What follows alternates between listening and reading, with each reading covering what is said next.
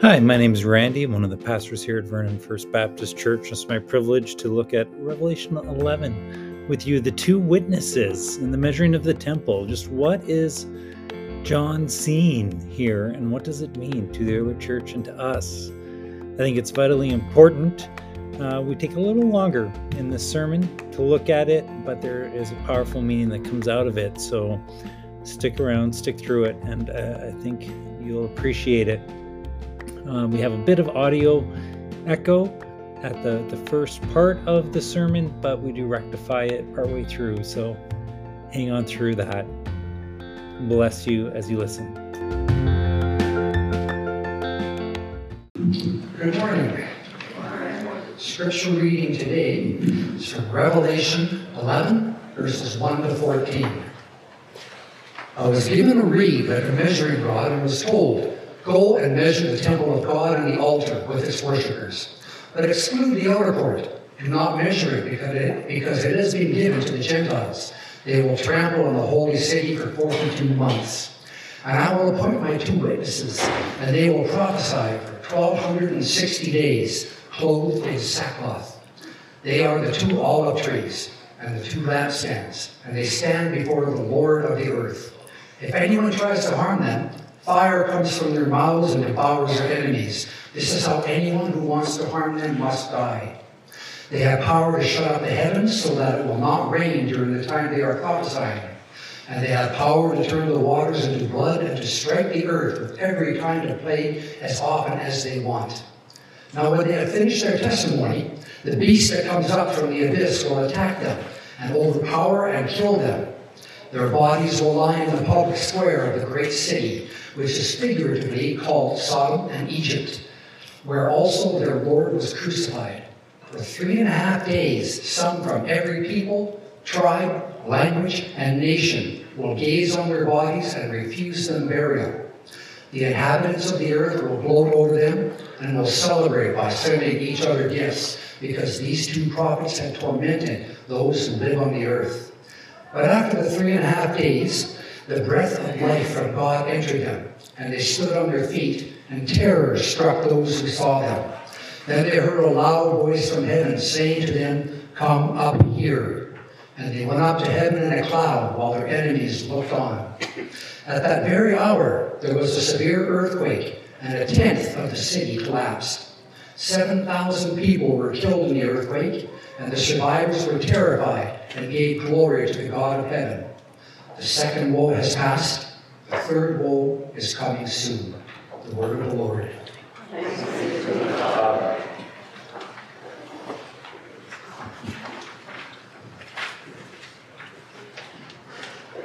Well, we are going to talk about good news today. You might say, didn't you just hear that passage?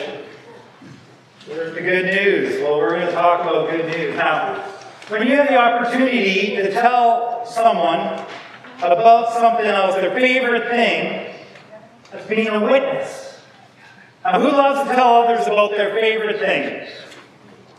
Nobody? You don't like to tell anybody about a favorite thing? Maybe a favorite hockey team that's doing fairly well right now. I know they lost, but it was in overtime. They got a point still yesterday. And they're top of the league again. It's incredible. Or maybe someone has told you good news, or just something about Super Bowl, and maybe it was even about the game, but most likely it was about Travis Kelce and Taylor Swift. Have you heard enough of that? Yes. Well, maybe you're going to hear a little more in a bit, we'll see. But sometimes we get a little skeptical about someone when they are a little oversharing, right? Are they trying to trap us in something? Is this a pyramid scheme? Right? Is this a timeshare that we're going to have to listen to for 5 hours? What is this person wanting to get me into? And sometimes it seems that someone's oversharing too much, that they just lost reason in order to believe in what they have believed in. Sharing the good news, being a witness, is something the followers of Jesus have done since those first 12 disciples.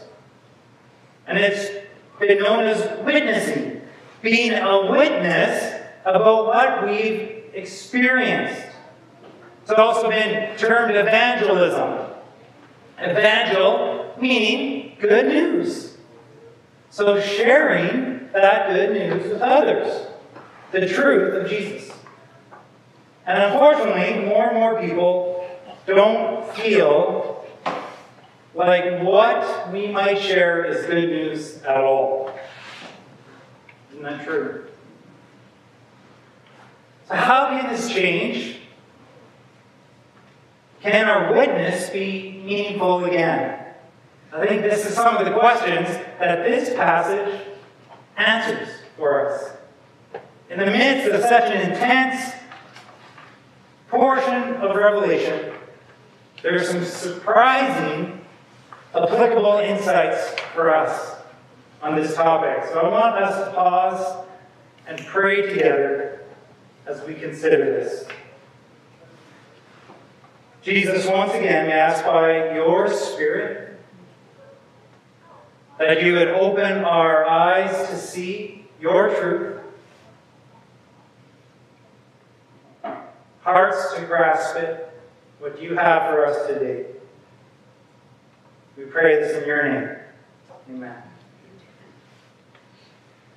Well, there's a number of questions that come up for me when I read this passage. Maybe for you too. I was tempted to play Revelation Feud and see if we could get which questions come up for you. Are they the same as somebody else? Which one's the biggest question? Survey says. But we're not going to do that. We're not going to take time for that. But hopefully there's some questions that came up for you. This chapter, well, the last few, it seems like each one has its own designation. It's scariest. It was the last one for chapter 9. And then chapter 11 is known as one of the hardest chapters to interpret. And I've been going through a number of different books, and I brought up Daryl, my friend and mentor, called Discipleship on the Edge, an exposition journey through the book of Revelation. And I highly recommend this book. It's an incredible unpacking of Scripture, of Revelation. And he says, every commentator I know says this is the most difficult text to interpret. It is densely packed and subtle. But when it gets a hold on us, he adds, it empowers costly discipleship. So we're going to spend a little time going through the text and seeing what answers are for the questions that we might have. And then we're going to take a look at how this applies. For it applies to the early church. Remember, once again, it applies to them and then to us as well. So let's look at verse 1. Let's go back. John writes, I was given a reed like a measuring rod and was told, go and measure the temple of God and the altar with its worshippers. So there's two passages, and we've talked a little bit about how so much of Revelation echoes back to the Old Testament, remember? There's more Old Testament passages echoed, referenced, than you can shake the stick at. I tell you, it's incredible. And there's two here that echo back. One is the last 8 chapters of Ezekiel, where the temple is measured with painstaking detail. Did I mention 8 chapters? 8 chapters. With the final goal of all of that measuring is the name of the city from that time on will be the Lord is there. This main emphasis of the Lord being there in the city. And in Zechariah 2, there's a similar measuring that happens with the sense that God is protecting the city. It goes on where it says, many nations will be joined with the Lord in that day and will become my people. I will live among you, and you will know that the Lord Almighty has sent me to you. The Lord will inherit Judah as his portion in the Holy Land and will again choose Jerusalem. This is Zechariah. And so here in our vision that John has, he's told to measure the temple, period, pretty much. There's no detailed chapters of instruction going from room to room, etc. Except for the altar and the worshipers. And then in verse 2 it says, leave out the outer courts. We'll talk about that in a second. But do you remember that there was the cry of the worshipers coming from the altar? When they cried out from under the altar, how long? And that's why the measuring includes the altar and the worshipers. So the question is, what does this temple represent? Some speculate that it must be a new temple. A third temple that will be built. That Jerusalem will be chosen again, as Zechariah says in that verse 12. But don't forget verse 11 in Zechariah. Even here, way back then in Zechariah, verse 11, where he says, many nations will be joined with the Lord and become my people. Well, that's not how the temple in Jerusalem works. Not many nations. We see that Jerusalem was chosen when the Lion of Judah came to claim his rightful place as the King of the Jews, and did so as the slain Lamb of God. When Jesus came, when he showed that he was the true Messiah, the Christ, the new King. And the many nations that arose from the outpouring of the Spirit from Pentecost on became the new temple, where God promised to live among them, filled not by the Shekinah presence in the Holy of Holies of the first and second temples, but by God's Spirit present in each of us. We studied this in 1 Peter, if you were here and remember, where Peter tells us, you yourselves are like living stones, are being built up as a spiritual house, to be a holy priesthood, to offer spiritual sacrifices acceptable to God through Jesus Christ. And Paul says this even clearer, which doesn't surprise me when it comes to Peter. I think he had some help, of course. But Paul says it even clearer. Don't you know that you yourselves are God's temple, and that God's Spirit dwells in your midst? As he writes to the Corinthians, they were nowhere near Jerusalem. And he's writing that to the church, universal through all time. Takes it even further in Ephesians 2, saying that the church is built on the foundation of the apostles and prophets, with Jesus Christ himself as the chief cornerstone. In him the whole building is joined together and rises to become a holy temple in the Lord. And in him you too are being built together to become a dwelling in which God lives by his Spirit. So when John is told in this apocalyptic vision, in an apocalyptic style, he's told to measure the temple, we can begin to understand the temple is a symbol, just as Peter and Paul wrote about it, a symbol for the church. John is to measure the church. Verse 2 he says, but exclude the outer court. Do not measure it, because it has been given to the Gentiles, and they will trample on the holy city 42 months. The Gentiles here are a symbol of those who oppose God. The Roman Empire and its greatness, those who have oppressed and persecuted the church, and will continue to trample on the holy city for 42 months, even while the measured people of God are sealed, are ultimately protected. Now, 42 months. 42 is a highly symbolic number in Scripture, and it is here as well. And referring back to Darrell, in his book, he talks about how all the numbers in John's revelation are symbols. 42 be no different. Now, what does it mean, 42? What do these numbers mean? We have to be careful about speculating, because this can lead to some intense ideas. Now, I don't know who is number 42 on Kansas City or San Francisco 49ers, but I do know who 87 is. That's Travis Kelce on Kansas City. Have you heard about the Super Bowl, anyone? Heard about the Super Bowl this year? You've probably heard about Taylor Swift.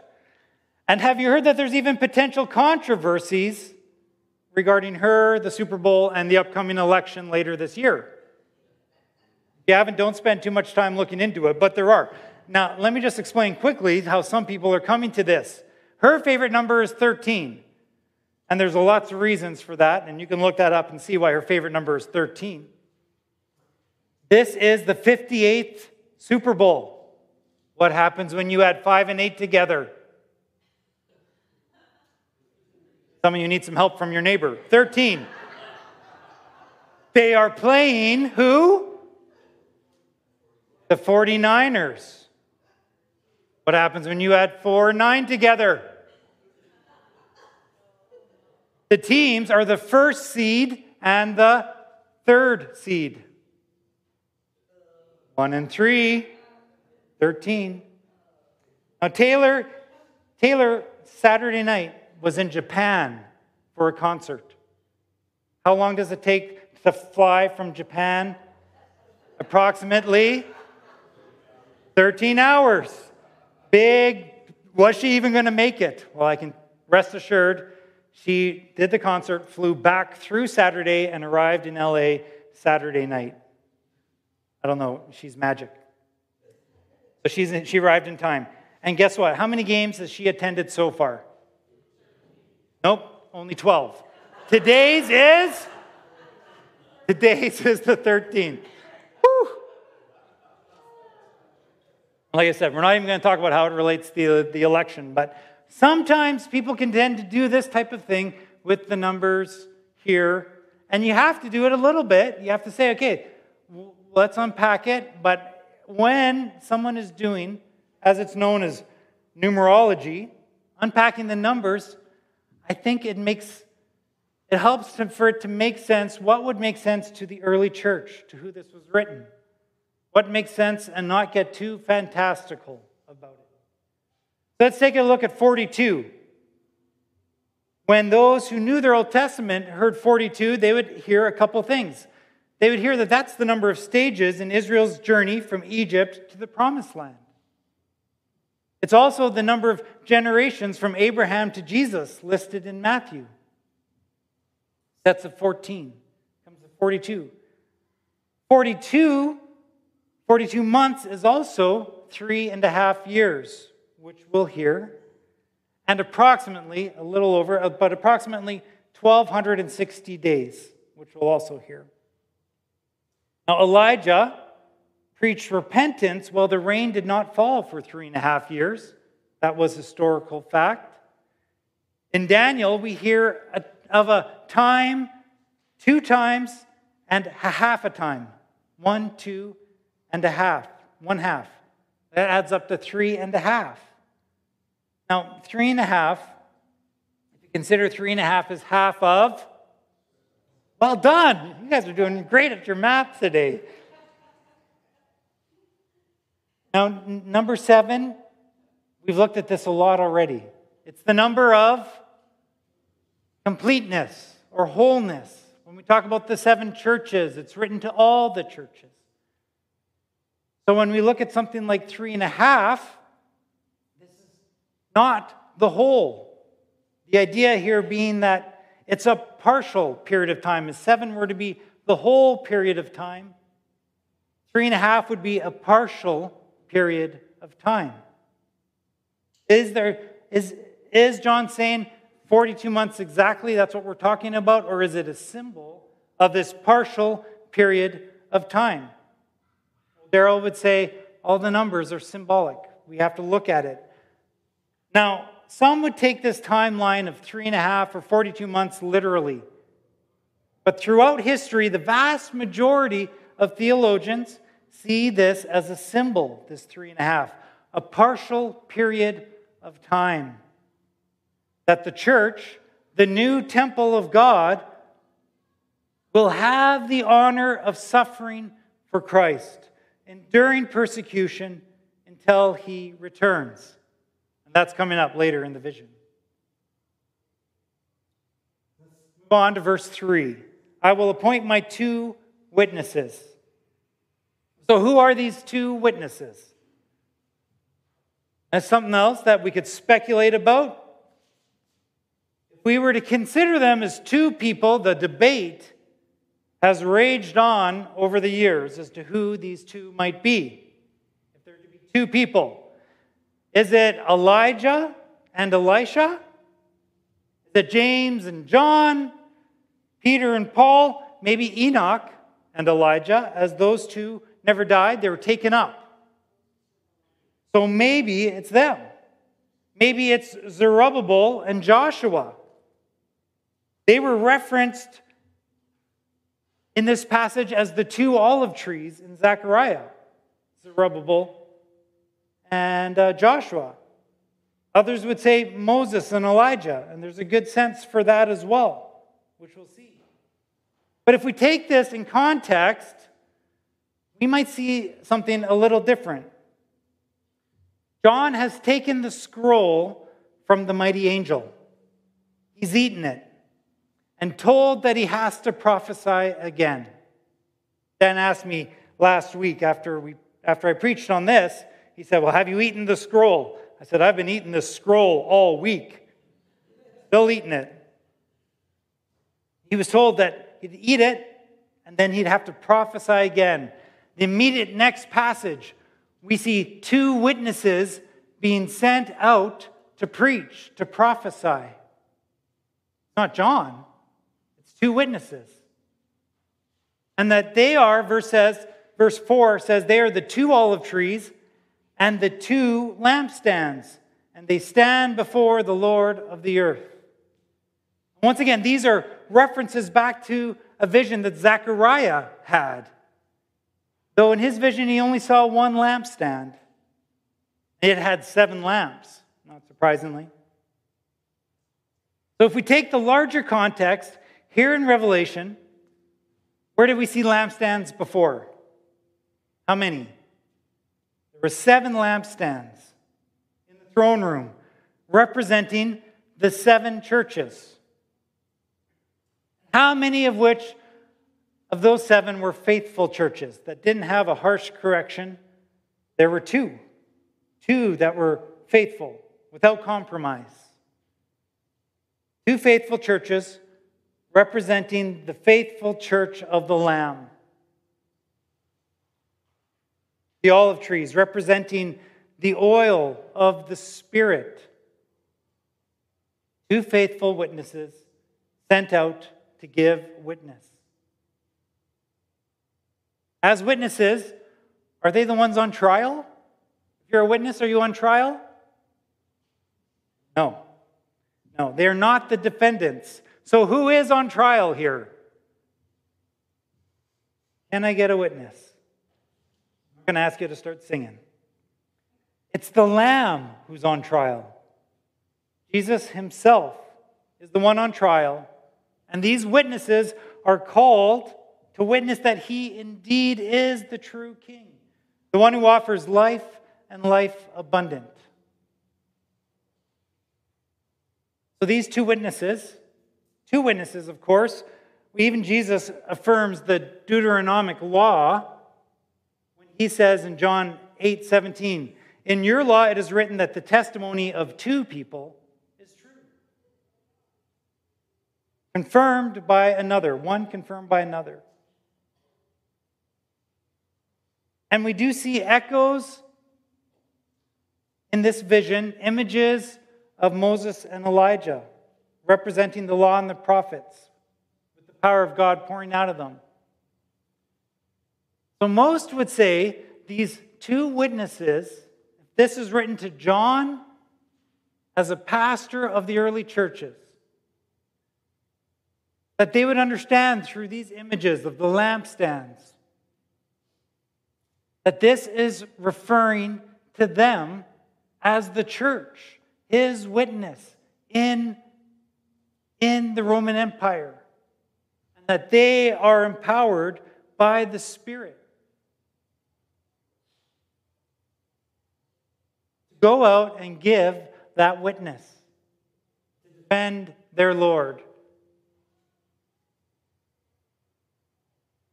Now, as they go out in the power of the Spirit, this is where the fire breathing, the plague causing, water blooding part of the witnesses come from. It's the same power of Elijah and Moses flowing through the people of God. And you might say, well, could this actually, if it was two witnesses, two people, fire breathing, causing plagues wherever they want? If we take it too literally, it seems a little ridiculous. One of the new Super Bowl commercials has one man saying he wishes that he could breathe fire, and he's breathing fire, right? Because it just is so wonderfully ridiculous. Now, what would these visions mean? It would mean that they're empowered with the same power that Moses, who could bring the plagues, that Elijah, who could bring fire down. The same power that they had is now in the church. The witnesses that go out to defend their Lord. Let's remember which book we're reading, Apocalyptic Imagery.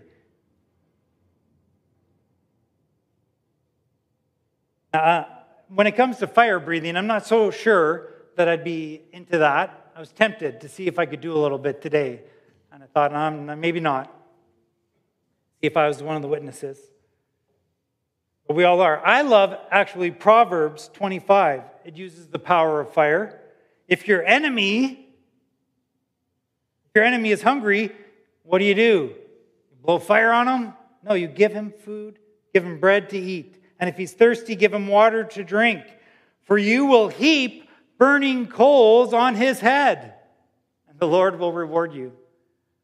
Our Lord is one that gives, loves enemies, in spite of them. So this imagery of witnesses going around, breathing, fire breathing, burning people up, that's not our God. Yes, have they oppressed? Have they persecuted? Will there be judgment on them? Yes, but that's up to God. That's up to God. We're to heap burning coals on their heads by loving them in spite of how they treat us. Now, I know Hannah asked me, she said, last week you didn't tell us about the sweetness of eating the scroll and it being bitter in the stomach. That was a question she still had. And I said, that's because we're going to talk about it today, because I think it's inextricably tied.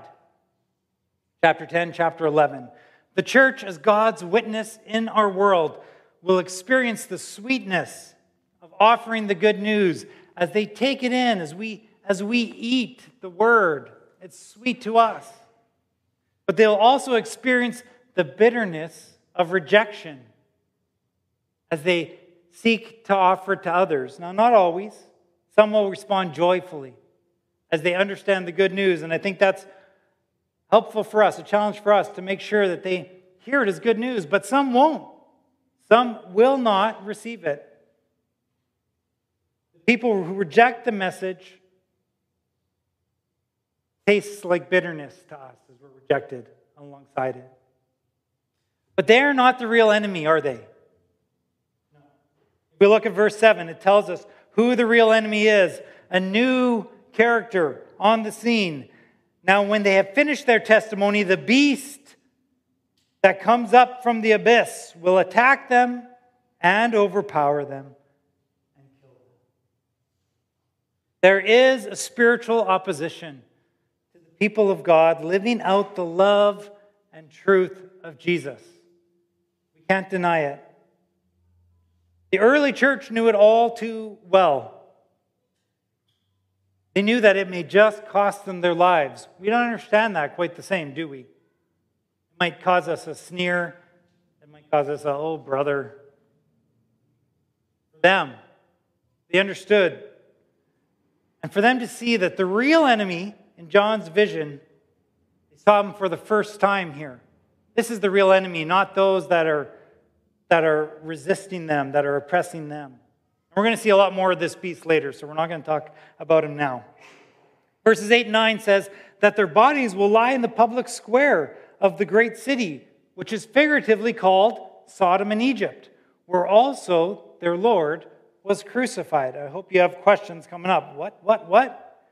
And for 3.5 days, some from every people, tribe, language, and nation will gaze on their bodies and refuse them burial. Once again, we see that this is much more widespread than just Jerusalem. This tribulation will not be forever. Figuratively, we say it's a partial period of time, not a complete period of time, 3.5 years, figuratively. So what about the shame of those who are killed, their bodies lying in the public square in the great city? As horrible as that may feel, for them it was a complete desecration. You need to bury the body right away. I think we wouldn't be too excited about it either. But it would feel, it's like only 3.5 days. 3.5 days, not years. 3.5 days, and then things are going to be made right.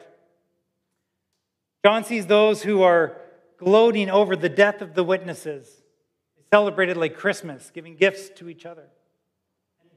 And the vision says that this is in the great city, Sodom and Egypt, which is clearly figurative language. How can it be both? And also where Jesus was crucified. The idea here is to represent the great city as Rome, the great city.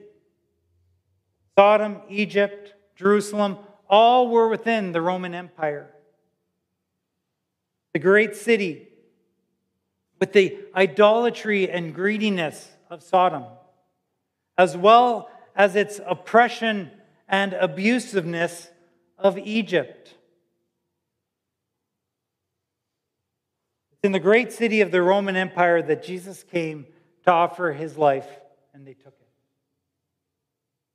And in this vision, the witnesses give their lives as well.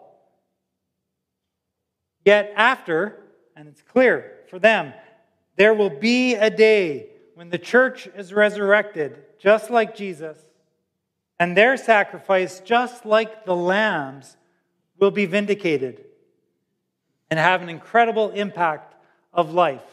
And we're going to see that shortly. Now there's a temptation, I know I feel it, a temptation for us to get our backs up when things in our society don't seem to be going the Christian way. You feel it?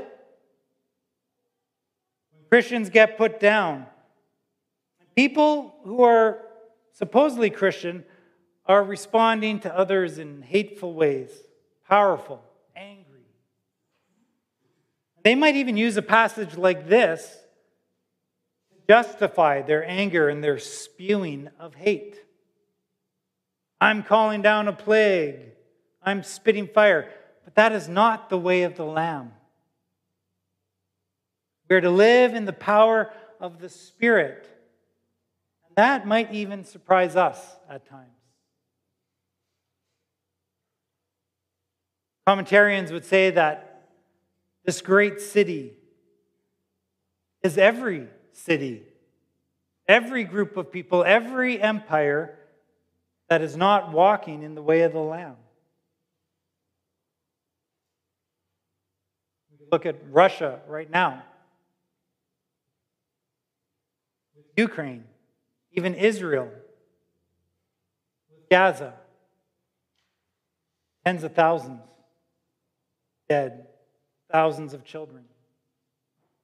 Right. So how would the early church take this?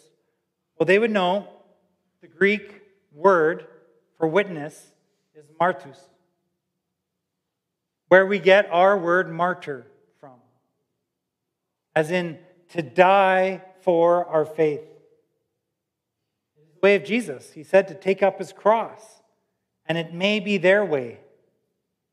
The way of victory is not to overpower others, but to show them our lives are held by the Lamb. That we have a much greater power, greater than death or the fear of it. Verse 10 says that the witnesses were killed because they tormented others, which is fascinating. How could they be tormenting others? Well, the reality is the good news that we offer brings life everlasting, but it's also the worst news for the one who wants to hold on to all the control. For the one who wants to pretend to play God, for that is all we can do is pretend. The good news of God's grace freely offered is tormenting until they understand God's love for them and receive it freely. Jesus exposed our idolatry, all of us, and continues to, but invites us all to live as we were created to, as Jesus showed us. Remember, it's Jesus that's on trial here, and we just have to witness to his love for us and the life that he offers. We're not the ones on witness. We're not the ones on trial. Jesus is the one who challenges us and others. We don't need to go around picking fights, just offering him. All right. There are just a few things that I want to pull out here. You said, well, Pastor, you said this applies to us. How does it give us a picture of how to renew our witness in this world? Remember, again, that this is Pastor John, beloved disciple of Jesus, receiving a vision from Jesus, about Jesus, of Jesus, that he's to pass on to the church to empower them, not only to survive the oppression and persecution they are experiencing, but to thrive in spite of it. And they did. We know our history. We're around because they didn't crumple under the oppression and persecution. They thrived. And I believe it's the power of this vision that got a hold of them, and they can get a hold of us too. So there's three main points that we're going to look at quickly to these witnesses that can be overlooked if we're not careful. I love how Rachel Held Evans says, it seems those most likely to miss God's work in the world are those most convinced they know exactly what to look for. The ones who expect God to play by the rules. What might God be up to for us in this?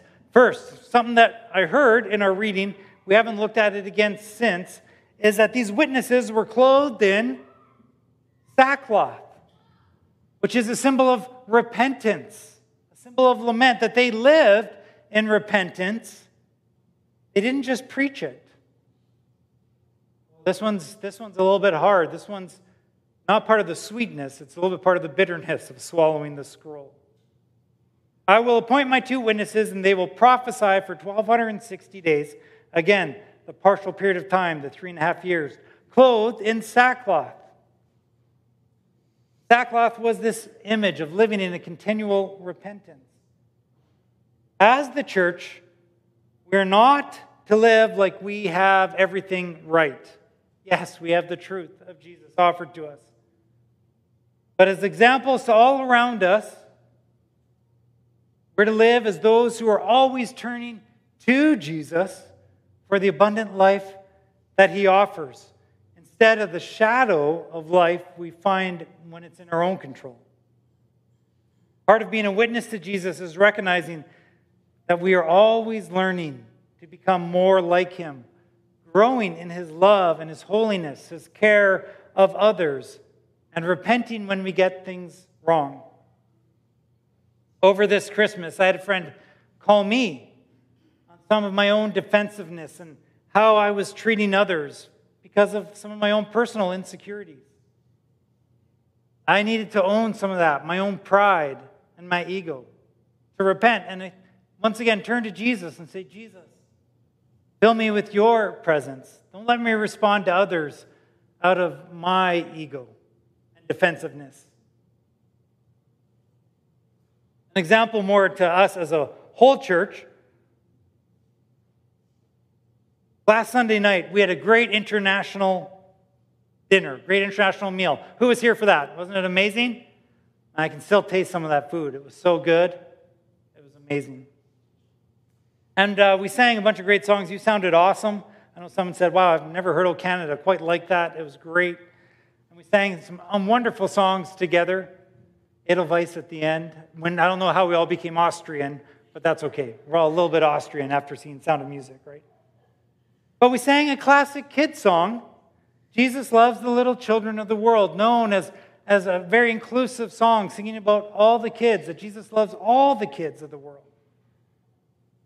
The classic words of that song are red and yellow, black and white. They are precious in His sight. And when it was written, I can just sense the spirit of including all little kids. But a few of us recognized the reality of some of those words, especially red and yellow. Today, they've become racial slurs about ethnicities. The fact that using them, even in an innocent kid's song, caused people some pain that night as we sang it, as they saw those words on the screen. We confirmed that with some people and apologized for it. And as we've talked about it as a leadership, we said, boy, let's make sure we change. The song is a beautiful song, but you can do an alternate lyric right there that's just as beautiful for the sake of love for others. So as a church, we did a turning, a repenting. For repenting means a turning toward the truth and love of Jesus. It's easy enough to change the words to a song.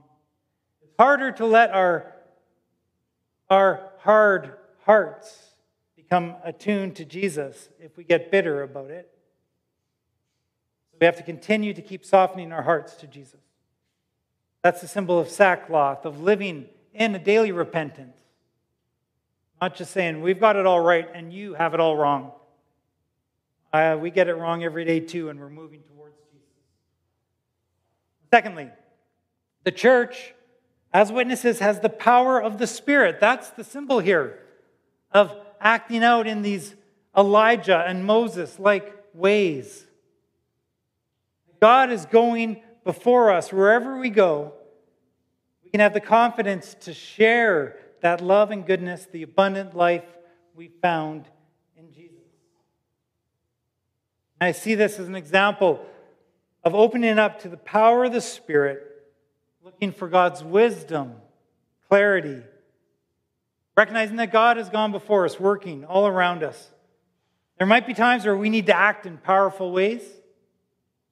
What is right and good, maybe calling out injustice. People will see God's power in action.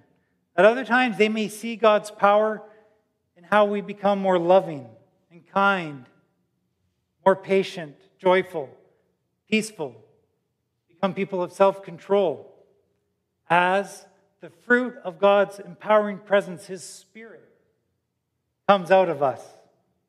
All right, I said three things. Come to the third one. All right? Here it is. People come to faith through the witness's sacrifice. Through our sacrifice, people come to faith. Well, where do you find that, Pastor? This is part of the second woe.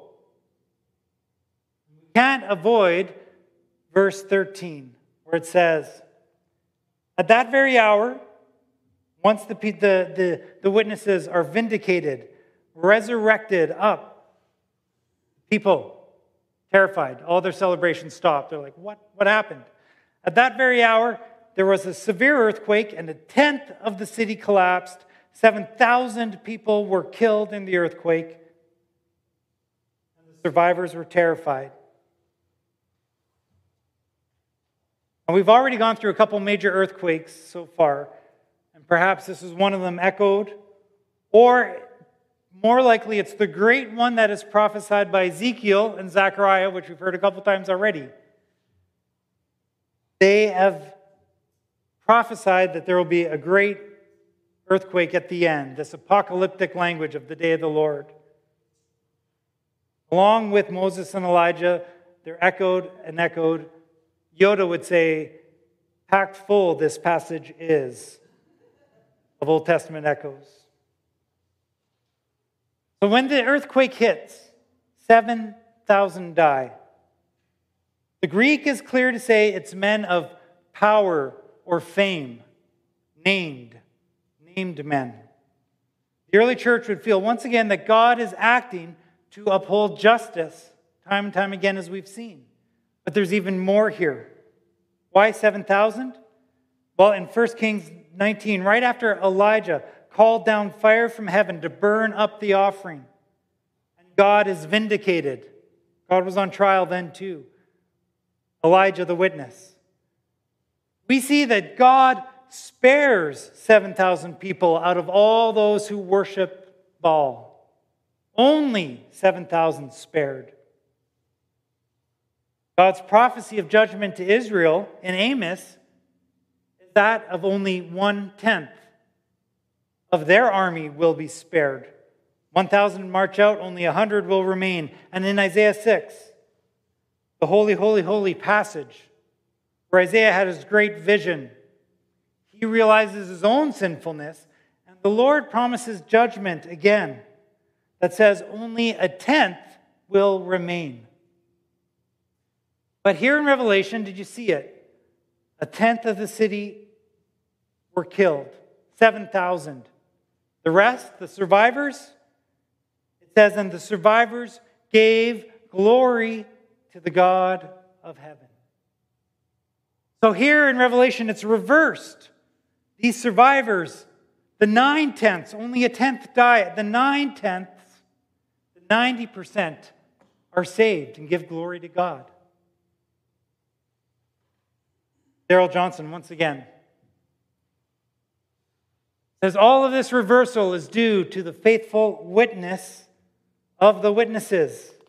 The witnesses get killed, but because of the way they die, 9/10 of the great city is redeemed.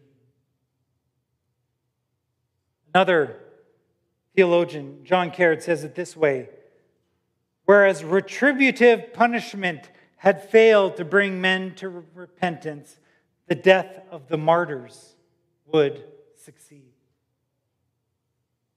Incredible. So this vision is more than a picture into the future. It's an opening of our eyes, of the eyes of the early church and of ours, to how Jesus is working in this world and inviting us to follow him. Follow him, the slain lamb. The lamb that gave his life. Honestly, Revelation doesn't hide the truth. It may cost the early church everything. It may cost us our lives. But the true life that Jesus offers is worth it. They knew it. They changed the world with their witness. May we follow in their shoes. Let's pray together.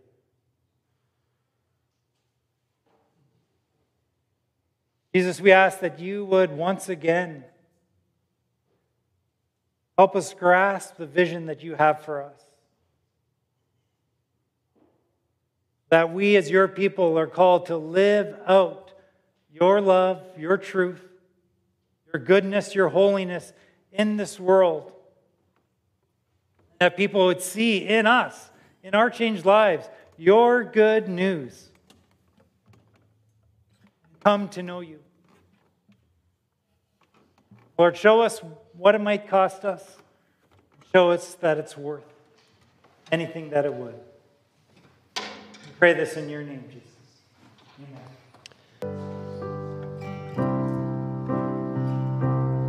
Well, in the Lord's great holiness, he causes us by his Spirit to be his witnesses. Tom Wright says, suddenly, out of the smoke and fire of the earlier chapters, a vision is emerging. A vision of the Creator God as the God of mercy, grieving over the rebellion and corruption of the world, but determined to rescue and restore it. And doing so by the faithful death of the Lamb, and now through the faithful death of the Lamb's prophetic followers. I invite you to open your hands for our closing blessing and benediction. As you go from the service, know that you go in the power of the Lamb. Though it may cost you everything, his true life is worth it. There's no need to be afraid, but to go out and be his witnesses in his power. In the name of the Father, and of the Son, and of the Holy Spirit.